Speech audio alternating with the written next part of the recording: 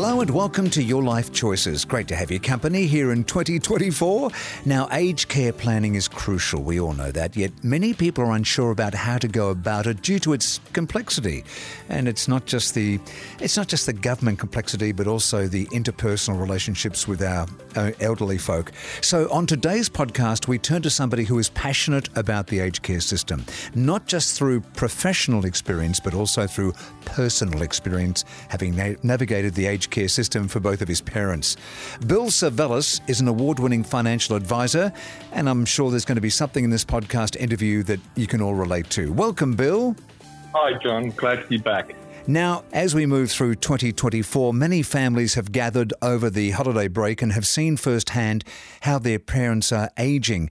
Now, what advice would you give, Bill, to families who have to initiate those conversations about future care needs for those who they love?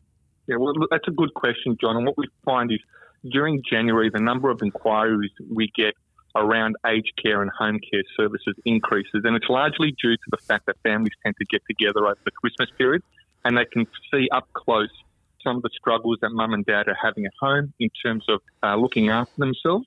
And so really what I would suggest families do is just really pay attention to in what areas mum and dad are struggling. Are they struggling in terms of putting together their own meals, cleaning the home, looking after the garden, and really try to address the topic in a more gentle way, because we find that many elderly people can be quite defensive and are concerned and quite literally scared about what this means for them. So I would suggest really getting together with siblings, sitting down, having a discussion about it and approaching in a very delicate way with mum and dad. Is there quite often a good chance to have a third party as a mediator, if you will, who can help navigate it? Maybe, and I'm not trying to promote anybody here, but like a family priest or a counsellor or someone who could help? There are a number of services out there that can actually facilitate these types of discussions. Yeah. I mean, I myself as a financial advisor have been involved in a few of these discussions. Obviously, we take more of a financial leaning towards it, but it's about making sure that families are comfortable with what it means for them if they were to looking at going into aged care, or if they were to bring on some home care services. So yes, there are some services out there that provide this.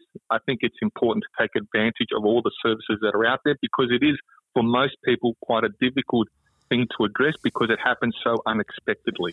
Yes, it does. And especially if your folks or grandparents have been in the family home forever, they go, I don't want to move. This is my home. I want to die here. Well, we don't want you to die, but we don't want you to die here alone. We want the care for you. But it's very easy to sort of step back and have that subjective view of it all.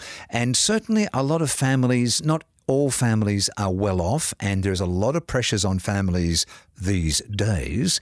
So families must be concerned about what financial impact it may have to have a parent or parents go into aged care, Bill. Obviously, that's the primary concern. The primary concern is actually you're making sure mum and dad are looked after. The secondary concern is to understand how much is this going to cost? What does it mean for their entitlements, in particular things like the age pension?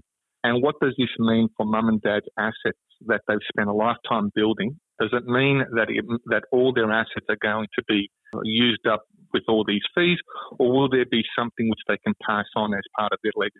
So that generally is the conversation. And the role that financial planners play in this space is to make sure that people have a very clear understanding of what their options are and try to take some of the fear out of it, because it's not that, well, it is complicated, but there's a lot of support that's being offered by government to help people pay for these type of services. I was going to ask, Bill, obviously you're a financial planner and a well-respected and award-winning one, but if somebody doesn't know a financial planner, what government services does one go to initially? Yeah, look, there are a couple. So first of all, you can obviously go to Services Australia, which is formerly known as Centrelink. They've got some financial information officers there that can help guide you by providing you information. And they'll talk to you about things such as home care packages. They'll give you some information in terms of the basic costs in terms of going into aged care and your eligibility for federal government subsidies or entitlements like the age pension the carer's allowance, carer's payment if you've got family members that are assisting, looking after you. In addition to that, what I would also suggest people do is that they go to their local, in New South Wales, we have Services New South Wales, which is basically like a Centrelink, but at a state level. And every state has their own version of this. And at a state level, there are a lot of subsidies that are being provided, such as the energy rebate and incontinence aid, for example, which you can apply through Services New South Wales. So there's a number of support that's being offered. The problem has been always that just people aren't aware of it, and they don't know where to get started. And that's generally where the problems begin. Well, that's why we're talking to you today on Your Life Choices. Bill, can I be so bold as to ask how you navigated your parents' transition? Yeah, well, again, like everyone else, we were thrown into it initially when my father was walking the dog one day, got hit by a car, and all of a sudden sustained some significant head injury. And that really threw us all for a spin. Fortunately, we're a tight family. My brothers and I all got together and made sure that the care that was provided, and we made a decision to make sure that my father and my mother now were being looked after at home rather than making the decision to put them in an aged care facility. So it's been a tough battle. The process that I went through is obviously going to places like Services Australia, speaking to Centrelink, Services New South Wales, speaking to them as well. And just doing a lot of reading and in order to make sure that I was across all the options. Now, this is going back a few years. So, yeah, the process that I went through is dealing with Centrelink and then obviously dealing with Services in New South Wales. Well, Bill, you've got real-world experience, sadly, but then again, you've been able to navigate for your folks and also help others who you can say, well, I get what you're going through because I've been there. That's the one thing I think I can bring to the table is that there is that real life experience. So I understand what they're feeling, even if they don't articulate it very well, because I've had, my family and I've had those same fears, the same concerns.